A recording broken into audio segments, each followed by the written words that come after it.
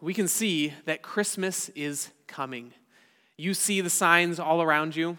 Over a month ago, stores started selling Christmas decorations already, and people started putting them up. And now that it's after Thanksgiving, finally we are in full-blown Christmas mode.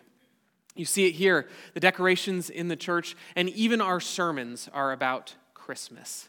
We are starting this week with our first of our Advent series as we preach messages on the birth of Christ, on the coming of his first coming of Jesus. And so, with all of that, finally we are in Christmas. I can finally ask a question that I've been wanting to ask for a long time. What is the deal with the little drummer boy? Now, I don't want to offend anybody here, okay? I know this is a divisive topic, okay? We don't want to cause a church split over the little drummer boy or anything like that. Some people really like the song. Some people aren't so sure. The music's a little bit different, kind of the marching music, and it's the kind of music that I don't know if I will choose to put it on, but if it comes on, I'll listen to it and I'll enjoy it. It's fine. And actually, I was warned, a little bit too late. Pastor Evan came to me in between services, and he goes, hey, he said, can you guess what song the choir is doing on December 18th? And I went, no, what? He's like, guess. Oh, no. They're doing the little drummer boy. So I don't mean anything negative about the song, okay? So hear me out. Because it's really about the story. The lyrics tell a story. And the story is about a young boy who's asked by the wise men, by the Magi, to come and see the newborn king. But when this young boy gets there and he sees the Magi giving Jesus gifts, he realizes that he is a poor boy. He has no gift to bring to the king. But he has one thing that he can do. And so he asks if he can play his drum for Jesus. And so he plays his drum. He plays his best for Jesus. And Jesus smiles at him. Now, it's a cute story. It's not biblical, and we're not trying to say it's biblical, and that's not my point here this morning. It's a cute story. But there's kind of this question I have of, okay, what's the big deal with it, though? Why should we care about the little drummer boy? Why is this a thing? And all of the stuff that's going on at Christmas, and the importance of the birth of Jesus and all that that means, why are we taking time out of that to talk about the little drummer boy? And yet, this is a popular song. Lots of famous artists have done their own versions of it, and you will hear it on the radio this year. You will hear it in this church this year. It has become a big deal. Why? What's the deal with this young poor boy that has nothing to bring to Jesus? And I think that's the point. I think we see something of ourselves in that young boy, that at times we feel that we have nothing to offer God. We have nothing to offer our Savior and our King. No gift to bring. And yet, would he still use us? Would he still use something that I can do for him to be a part of his greater plan, to be a part of his kingdom? And that leads us to our passage in Luke 1 today. We're going to be in Luke chapter 1. This is on page 855 in the Bible in front of you. And I'm going to tell the story today of Zechariah. And one of the questions you might have about the story of Zechariah is, what does Zechariah have to do with Christmas? I mean, if we're doing sermons about Christmas now coming up, what does Zechariah really have to do with Christmas? And that is a good question. In fact, that's the exact right question that you're supposed to ask. And so we will find that as we dig into this morning. Our story starts off in verse 5 of chapter 1, Luke chapter 1, verse 5, and we're introduced to our two main characters of the story. It says, in the days of Herod, king of Judah, there was a priest named Zechariah, of the division of Abijah, and he had a wife from the daughters of Aaron, and her name was Elizabeth. So we've got these two main characters, Zechariah and Elizabeth, and Zechariah is a priest, and Elizabeth is his wife. Now, there's two things that you need to know about Zechariah and Elizabeth, two things that you need to know about this couple, and we find those out in the next two verses. The first thing is in verse 6. It says this, and they were both righteous before God, walking blamelessly in all the commandments and statutes of the Lord. They were faithful Israelites. Now, this doesn't mean that they were perfect. It doesn't mean that they had never sinned. But they were faithful in following God's covenant. They were seeking to follow him, seeking to honor him with what they did. And when they did sin, they would go and offer the sacrifices necessary to cover that sin.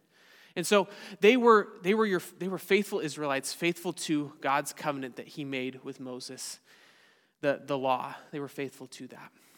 That's the first thing you need to know. And it's really important that you know that because of the second thing that we need to know.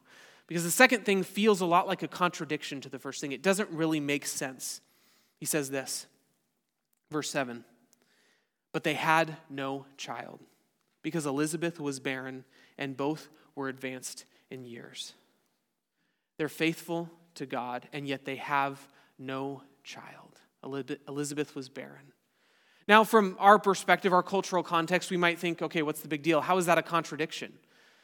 But back then, this was a big deal. In fact, under that old covenant, under the Mosaic covenant, if you were faithful to the covenant, there was blessings that you would expect to receive. And if you were not faithful to the covenant, there was curses you would expect to receive. And one of the blessings of the covenant was that you would be fruitful, that you would have lots of kids. And one of the curses, if you weren't faithful to that covenant, would be that you were barren, that God would not give you any kids. So do you see the issue here? Wait, this couple, they're faithful to God's covenant, and yet God has not given them any kids. And this doesn't just make them feel bad. This doesn't just cause them to ask questions, but the people around them as well. They would wonder, what's going on in their lives? What secret sin do they have that nobody can see? Because they look good on the outside, but what secret sin is going on in their life that God would not give them children? But if you've been paying attention, as you read through the Old Testament, as you read through the rest of the Bible, this will signal you. You'll see this looks like God's about to do something here. That's what you need to know about Zechariah and Elizabeth as we now get into this story. Our story starts in verse 8. It says, "Now, while he was serving as priest before God when his division was on duty." Zechariah is a priest, and he's of the division of Abijah. And so for 2 weeks every year, Zechariah would go to Jerusalem and would serve at the temple with his division. Every year for 2 weeks, that was part of his job, was to go to the temple and serve there. And so he's there doing that job. And while he's there, this next part in verse 9 says, "According to the custom of the priesthood, he was chosen by lot to enter the temple of the Lord and burn incense." So there were these priestly duties like going in and offering incense at the altar. And on that day, Zechariah was chosen by lot to enter in and to do that. And this was a big deal. This didn't happen very often. In fact, there were so many priests that you only had about a once-in-a-lifetime chance of being chosen to go in and offer incense at the altar like that. It didn't happen very often. So this is a once-in-a-lifetime thing for Zechariah. Now, you'll notice, and I think we need to understand this and explain it, because you'll notice it says chosen by lot. Now, we often hear that when we think about casting lots. We think about rolling dice. We think about gambling. It seems like it's random chance that Zechariah was chosen to enter the temple that day. That's often what we associate it with. And we see casting lots throughout the Bible, and we think that they're just this is the unbiased way to choose. We're just leaving it up to chance. Whatever happens, happens. But that's not what it meant. And that's not what they thought about it. This was how they discerned God's will. They're asking God, who do you want to enter the temple today? And they've got a bunch of names in a hat, and they're pulling it out, and they go, oh, okay, Zechariah, it's God's will that you offer incense on the altar today. So it's safe to say that it was God's will for Zechariah to go into the temple and offer incense that day. And he would have understood it like that. Okay, God has chosen me to come and offer incense. So he goes in the temple, and he goes to the altar. And then it says here in verse 11, "And there appeared to him an angel of the Lord standing on the right side of the altar of incense." All of a sudden, there's an angel standing there. And typically, as you read through the Bible, what happens when an angel shows up? What's the first thing they have to say? Do not be afraid, because apparently they're frightening. And people get afraid. Maybe it's just the sudden appearance, or maybe it's something about them overwhelming. I don't know. But it happens again. This angel shows up, and Zechariah is afraid. He's startled. What's going on here? And so the angel says, "Do not be afraid." And then the angel gives him a message.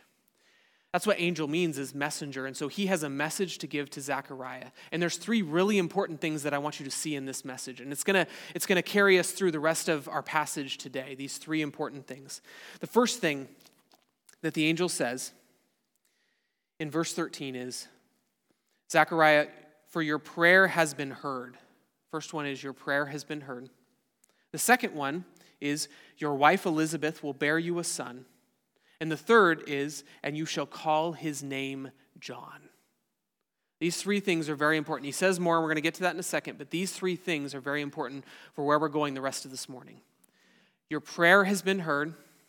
Your wife Elizabeth will have a son, and you shall call his name John. Now, I know that you might be thinking, well, those all seem like one thing pulled together, and they are. They are, right? So clearly, Zechariah has been praying for a son. We don't know if he's been praying that recently, but in the past, he has certainly prayed for a son, and God is answering that prayer. He's going to give him a son, and then he tells him the name that he's going to give to that son. It's John. So we see how it's all connected. But what we're going to see is the progression of faith in Zechariah's life through these three things. Your prayer has been heard. Your wife Elizabeth will have a son, and his name shall be called John. I think the next verse 14, relates to that middle one. Your wife shall bear a son. Because verse 14 says, and you will have joy and gladness, and many will rejoice at his birth. This makes sense. People are excited when a new baby is born, and the people around them, Zechariah and his wife, they're going to be excited when this baby is born. But then verse 15 and on, I think it all relates to his name is John. Because on the surface, his name is John doesn't really mean a whole lot. John means God is gracious, which fits, that's great. But there's so much more packed into that phrase, his name shall be called John. And we see some of it here with verse 15 and on. It says, for he will be great before the Lord. He must not drink wine or strong drink, and he will be filled with the Holy Spirit even from his mother's womb. And he will turn many of the children of Israel to the Lord their God. And he will go before him in spirit and power of Elijah, to turn the hearts of the fathers to the children, and the disobedient to the wisdom of the just, to make ready for the Lord a people prepared. That's the significance of his name being John. What God means by all of that, what the angel is saying by all of that, is this child is going to be special. He's going to be great before the Lord, and he's going to prepare the way for the Lord. Now, I don't know exactly how much Zechariah got from this in that moment. He had probably read the prophecies of Malachi and knew about about Elijah coming again to prepare the way for God's Messiah. So maybe he had an inkling, maybe he had some understanding of what this meant, but we see the bigger picture. This son, John, that Zechariah and his wife are going to have, this is John the Baptizer, or John the Baptist as we know him. And he's the one that's going to prepare the way for Jesus. He's going to bring a baptism of repentance, to call people to come back to the Lord, and make a way for the Lamb of God who will take away the sins of the world. We know how big and how important this is. And Zechariah at least gets some of that. I've heard your prayer, Zechariah. God has heard your prayer. Your wife, Elizabeth, will have a son, and you shall call his name John. That's the essence of the angel's message there. And how does Zechariah respond to that message? It says here in verse 18, and Zechariah said to the angel, how shall I know this? For I am an old man, and my wife is advanced in years.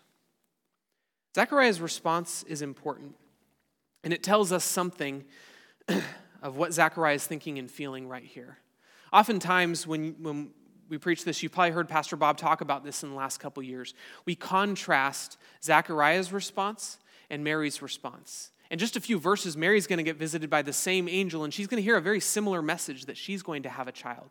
But her response is a little bit different than Zechariah's. The problem, though, as we read it, they seem very similar. So why does Zechariah get in trouble for his response, as we'll see? And why does Mary not get in trouble for her response? We're not going to focus on Mary today. We're just going to focus on Zechariah. But we'll see why his response is not the right response.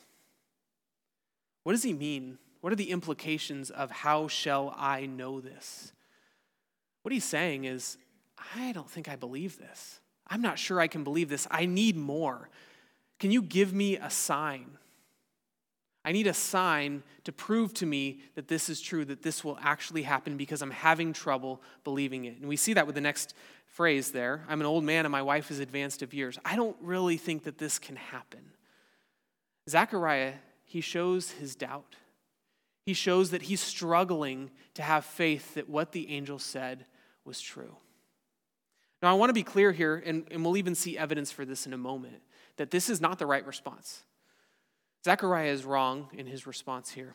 And so my goal here is not to justify what Zechariah says, but I want to try to understand where he's coming from a little bit better, and maybe we'll have some sympathy for where Zechariah is at. I want you to imagine being in Zechariah's place. You've been a faithful Israelite your whole life. You've been faithful to God's covenant, and yet he has never given you a child. And this was a big deal back then, much bigger deal than it is today. Lots of people choose not to have kids today, but back then, having a child was everything. That was your legacy. That was your significance in life, was having a child. That was how you passed down not only your name, but who you were to the next generations. To die alone, childless, you would feel like you had no significance in this life.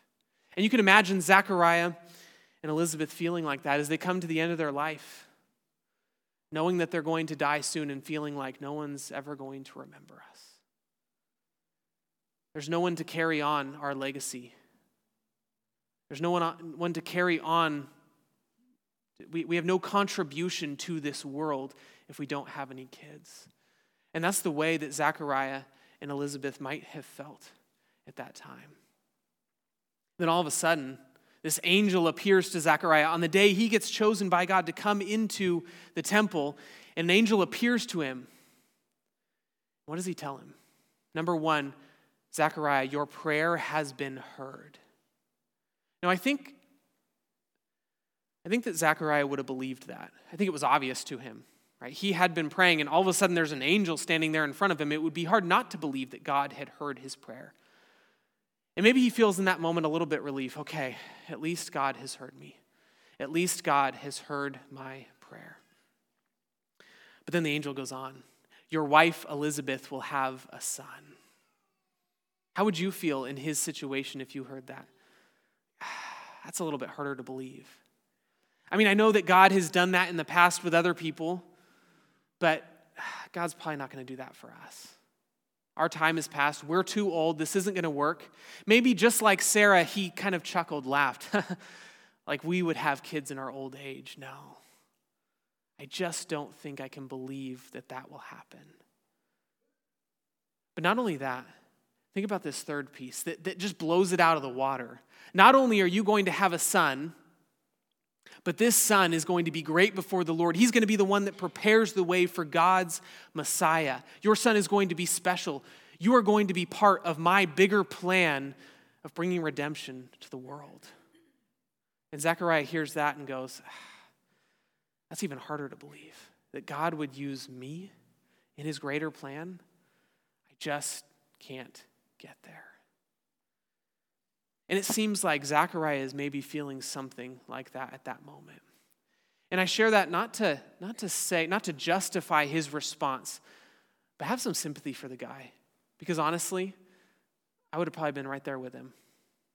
Yeah, that sounds great, but it kind of sounds too good to be true. I just don't know if I believe that God will do this. So we have Zechariah's response. How shall I know this? I need a sign if I'm really going to believe that this is happening. Then the angel answered him. The angel has a response to this, and he says this, I am Gabriel. I stand in the presence of God, and I was sent to speak to you and to bring you this good news. Starting off, he name drops himself. I am Gabriel. And this is big. We recognize that. We hear that. We go, yeah, I know the angel Gabriel. Now, we usually know him from this story, and he's the same angel that comes to Mary and to Joseph as well. But Zechariah actually would have known him from before. This is the same angel that came to Daniel and gave him visions all the way over 400 years ago, the angel that came and spoke to Daniel. Zechariah would have known this. Oh, wow, you're that Gabriel. The next thing he says is, I stand in the presence of God. You can just imagine him being like, you know where I just was? Like, you're having trouble believing me right now? Do you know where I just came from? Yeah, the presence of God. Have you heard of him? The creator of the universe, sustains, holds everything in his hands. Yeah, I was just with him, and he's the one that told me to come and bring this message of good news to you. Now, I can't help but putting kind of a sarcastic twist on it a little bit. Maybe Gabriel wasn't sarcastic about it, but it just kind of feels, you kind of feel it there. Zechariah should have believed this. There's an angel standing in front of him with a message from the Lord. Zechariah should have believed this, but he doesn't. And so Gabriel says, okay, you want a sign? I'll give you a sign. Behold, you will be silent and unable to speak until the day that these things take place, because you did not believe my words, which will be fulfilled in their time. He highlights right there, we see proof that Zechariah did not believe, because Gabriel mentions it right there. Because you did not believe, I'm going to give you a sign. But it's probably not the sign you wanted or the sign you were expecting. You will be unable to speak. You won't be able to talk until these things take place. Until your child is born, you're not going to be able to say a thing.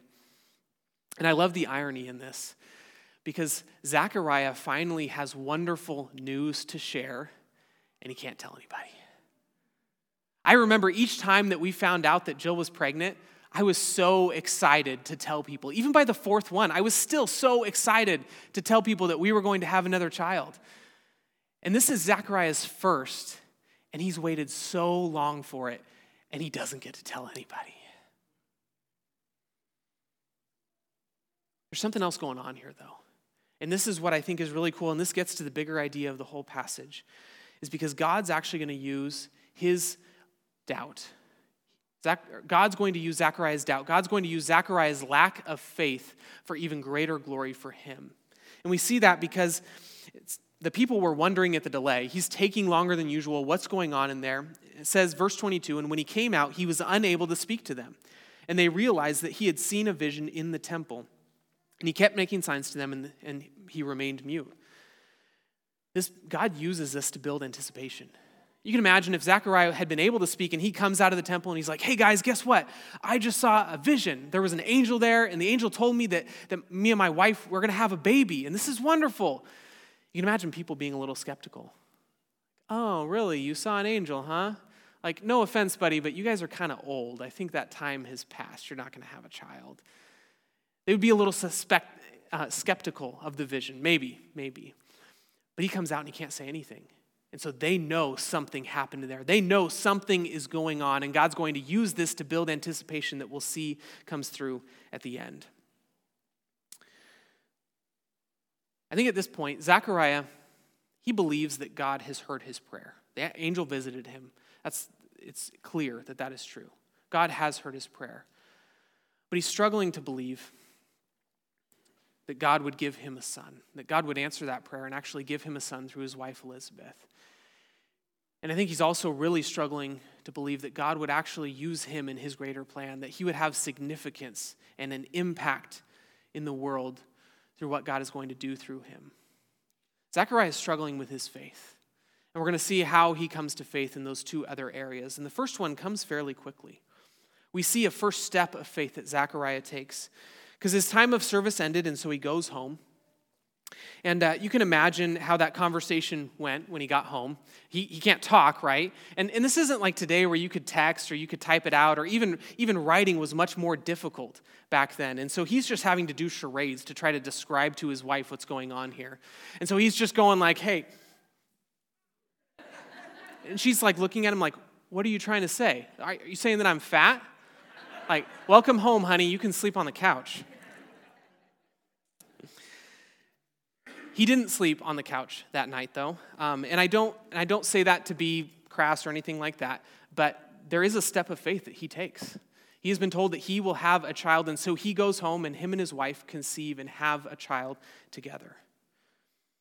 It says this, so we see the first step in Zechariah's faith of having a child with Elizabeth. Verse 24 and 25 says, after these days, his wife Elizabeth conceived, and for 5 months she kept herself hidden, saying, thus the Lord has done for me in the days when he looked on me to take away my reproach among people. In that second verse, we see that Elizabeth recognizes that this is going to remove her shame. That this shame that she's had of not being able to bear a child, that other people would have been looking down upon her, God's going to take that away with giving her a child. But there's something else going on here. I think Elizabeth is having a little bit of a crisis of faith as well. She's struggling to have faith that this is actually going to happen, because in verse 24 it says that she kept herself hidden for 5 months. And you have to ask that question, why? She's got such great news. Why is she keeping herself hidden for so long? And I think maybe a lot of you can understand this. I think of women who have had a miscarriage. And after having that miscarriage, if you get pregnant again, You're a lot more hesitant to share that good news with other people, aren't you? It's harder because you don't want to be disappointed again. And you're wondering, will this actually happen? Will this actually carry through this time? Or am I going to lose another child? And so you're a little more hesitant to share that good news with other people. And I think maybe Elizabeth was feeling that way as well. Can I really believe that God is going to do this? I mean, it's a miracle that I got pregnant, but is this child really going to be born? Elizabeth has her own story of coming to faith, and that happens a little bit later in this chapter, but we're actually skipping over that. Pastor Rob's going to come back to that in later weeks. We're going to stick with Zechariah, and so we're coming back to verse 57. 9 months later, it's finally time for the baby to be born. Verse 57 says, "Now the time came for Elizabeth to give birth, and she bore a son." The time's come, it's wonderful, this son is born, and her neighbors and relatives heard that the Lord had shown great mercy to her, and they rejoiced with her. The wonderful day has come. God has fulfilled his promise. He has given Elizabeth and Zechariah a son. He's born, and everybody's celebrating. Everybody is rejoicing that this child has been born. Now, the next thing that happens is 8 days later, they go to circumcise the son. That was the ritual, right? After 8 days, all male Israelites would be circumcised. And at that same time was also when they would name the child. So they go to name him, and it's actually kind of funny because the relatives are there, and it's like they've already made up their mind. They've already assumed what they're going to name the child. And so they're over here filling out the birth certificate, and they're like, hey, is that Zechariah with an E or with an A? And Elizabeth is like, wait, no. He shall be called John. Those same words that Gabriel spoke to Zechariah, he has passed on to his wife. And she says, he shall be called John. But the relatives are like, what? John? What kind of name is John? Why would you name a kid that? And we can understand this today. That's why some parents are hesitant to tell people what they're going to name their child until after it's already born. They're expecting a response like this. So they're like, why would you name him John? No one in our family is called John. And so they go to the dad. He's more reasonable, right? Zechariah, hey, we want to name him after you because this is probably the only child you're going to have, and so we want to honor you, and that makes sense. Let's name him Zechariah. This is Zechariah's moment. What's he going to do? He has a choice. Is he going to believe what God has said, or is he going to try to do it on his own? Is he going to try to make this his own child? Or is he going to trust God? We get to the big moment, verse 63. He asked for a writing tablet, and he wrote, his name is John. And in that moment, we see that Zechariah fully believes. He believes all that God has said. He believes that God has heard his prayer. He believes that his wife will have a son, and he believes that his name shall be called John, and all that comes with that. That this will be the promised child that will prepare the way for the Lord. Zechariah believes it in that moment. We see his faith expressed in that moment when he writes his name is John. And we know it's a big moment because it's at that same moment, immediately, his mouth was opened and his tongue loosed, and he spoke, blessing God, praising God. He's been mute for the last 9 months, and the first thing that he does is he praises God. That's big. That's important. He could have been angry at God for the last 9 months, seething, just waiting to tell God what he really thought, but he doesn't. Instead, Zechariah grows in his faith over those 9 months. And so when he can finally speak again, the first words out of his mouth are a praise to God. And we see the effect that this has on the people around him. I said earlier, his silence has built anticipation. God actually used his lack of faith, this sign of him being mute for the last 9 months, he actually uses it to bring this message further and wider, to show the importance of what God was doing here. It says in verse 65, and fear came on all their neighbors, and all these things were talked about through all the hill country of Judea, and all who heard them laid them up in their hearts, saying, what then will this child be?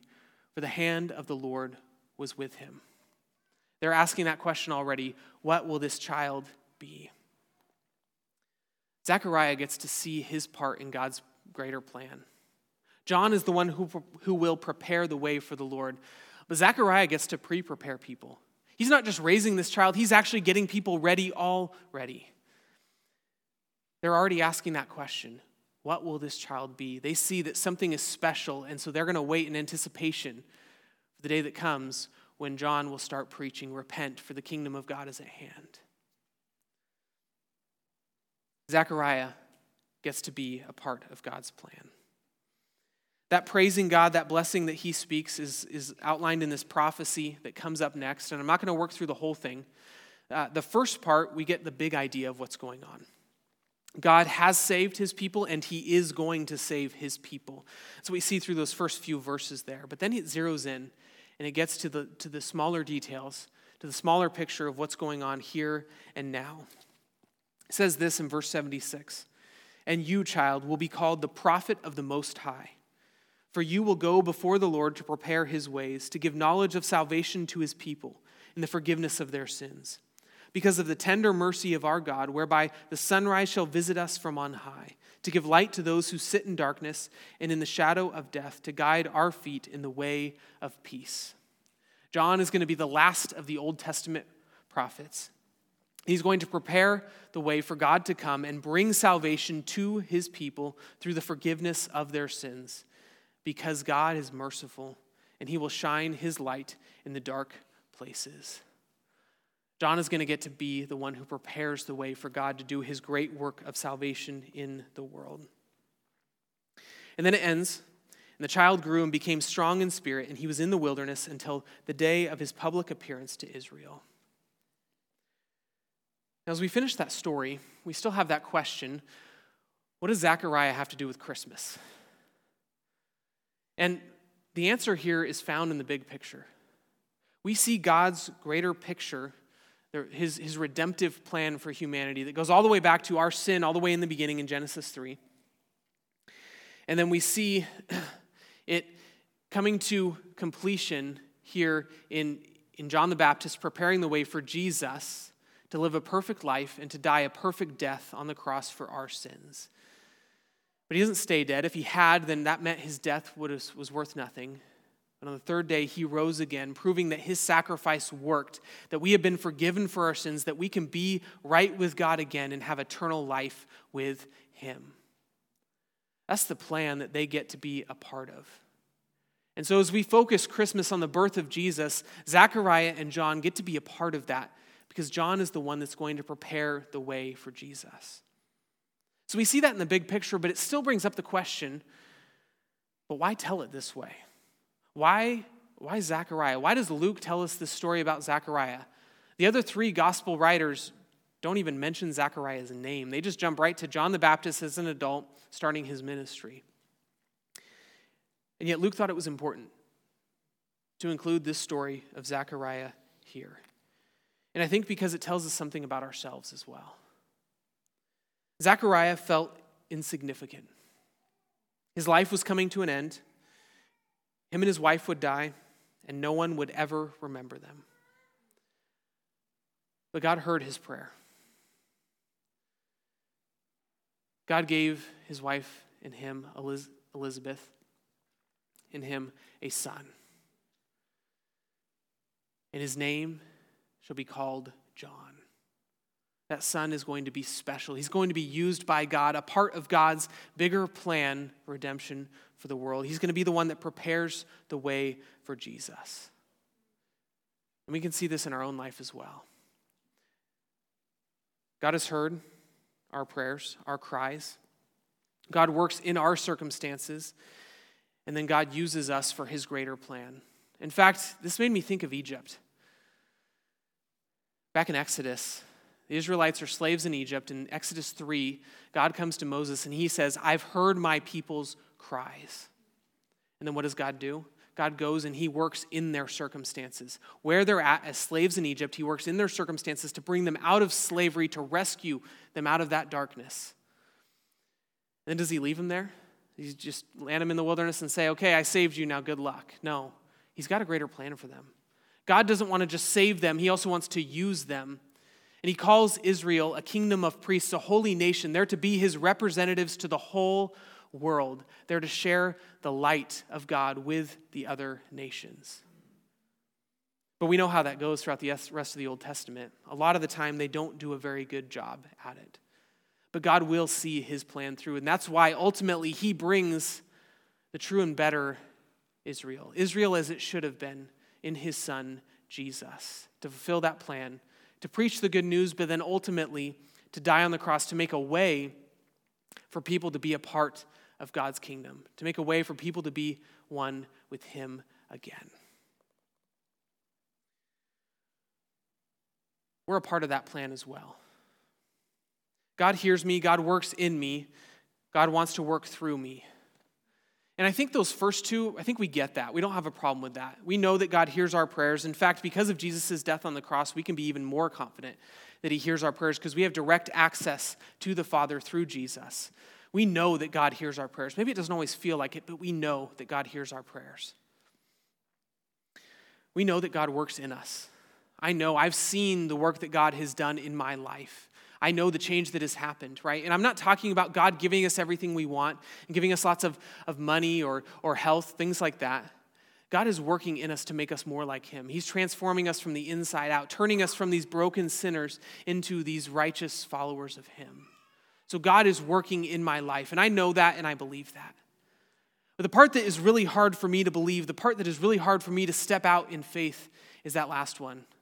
The idea that God wants to work through me. You see, I know that God has this bigger plan. I know that he's working in the world, but why would God ever want to use me for that?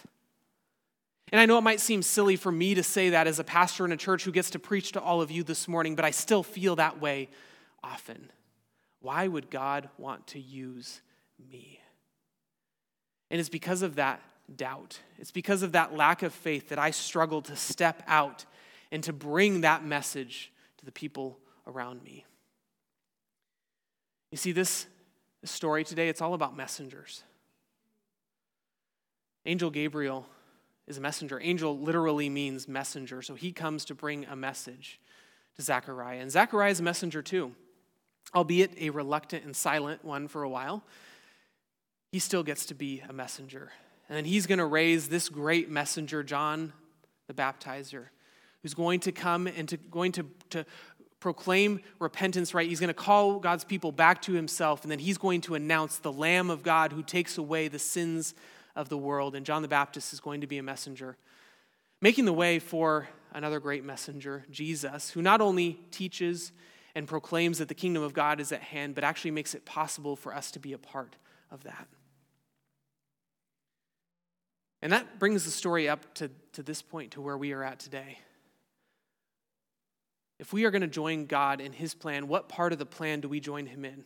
We're not Zechariah, we're not John the Baptist, we're not Jesus. We join in after that. The work has been done. It is finished. God has accomplished all he wanted to on the cross, and now it is our job to bring that message of good news to the nations. That's the Great Commission. Make disciples of all nations, baptizing them in the name of the Father, the Son, and the Holy Spirit, teaching them everything I have commanded you. And behold, I am with you always, even to the end of the age. We've been given a mission by God. We get to join him in his work, and he wants to use us. He doesn't need to use us, but he wants to use us in his greater plan of bringing that message to the people around us, to share the good news of the hope that we have in Jesus. Do you believe that? Do you believe that God actually wants to use you in that mission? And that mission looks differently in a lot of different situations. I loved that we got to hear from some of our missionaries this morning. Some of those missionaries who in a lot of ways seem like they're right on the front lines of that battle, and yet, what did she say is one of their biggest focuses right now? To reach out to their own kids, to raise them up. To neglect their own kids, to bring the message to the nations, that's not what God has called them to do. He's called them to share the good news with their own kids first, and then to share the message with the nations. Who in your life is God calling you to bring that message of the gospel to? Maybe it's those close to you. Maybe it's your kids. Maybe it's your husband. Maybe it's your wife. That's a part of God's plan, is for us to share the gospel, the good news of Jesus with them. we've also been given a responsibility. We've also been given an opportunity to bring that message to others as well, others that have not heard it, others that have not understood it. Maybe it's people living in foreign countries. Maybe it's your neighbor. Maybe it's your coworker. Maybe it's these other people in your life, and you don't know if they've ever really, truly heard the message of Jesus. And we have an opportunity to bring it to them. My point here today is not to guilt you into evangelism. It doesn't work. I've tried to guilt myself into it, and it doesn't work.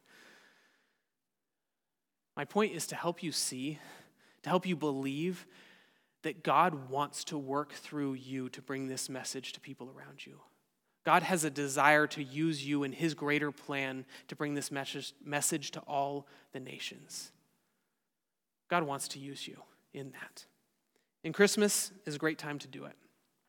It's dark out, and we have the light. We can share it with people. Christmas has turned so much into a holiday of consumerism and selfishness, and yet we have a different way to celebrate it, and we can show that. People will see that we view this holiday different, that it's not all about the presents and the decorations and all the stuff that I get, that it's actually about a child that was born 2,000 years ago. Not the one we talked about today, but the one that's coming up. It's all about him. It's all about Jesus and what he did for us. This is a wonderful time of year to share that message. And so I want to encourage you to have faith that God wants to use you to do it. God wants to use you to share his message with the people around you. Let's pray. God, we thank you and praise you for all that you've done for us. God, that you have been working in the world ever since the beginning to bring salvation to us, and that you did that through your son Jesus on the cross for our sins. Lord, I pray that we would understand that message of the gospel. I pray that we would understand that message of good news that we have heard from others, whether it's our parents or friends or strangers or whatever it is, Lord, we have heard that message and we have believed it. And God, I pray that you would help us to see that we now have an opportunity to bring that same message to others around us. That we have a great opportunity to join you in your work, in the work that you're doing in the world, to share the good news of Jesus and his life, death, and resurrection with all who are willing to hear it. God, I pray that we would remember through all of that you are with us, that Jesus is with us to the end of the age to help us in that mission. We pray this all in your name, Jesus, our Savior. Amen.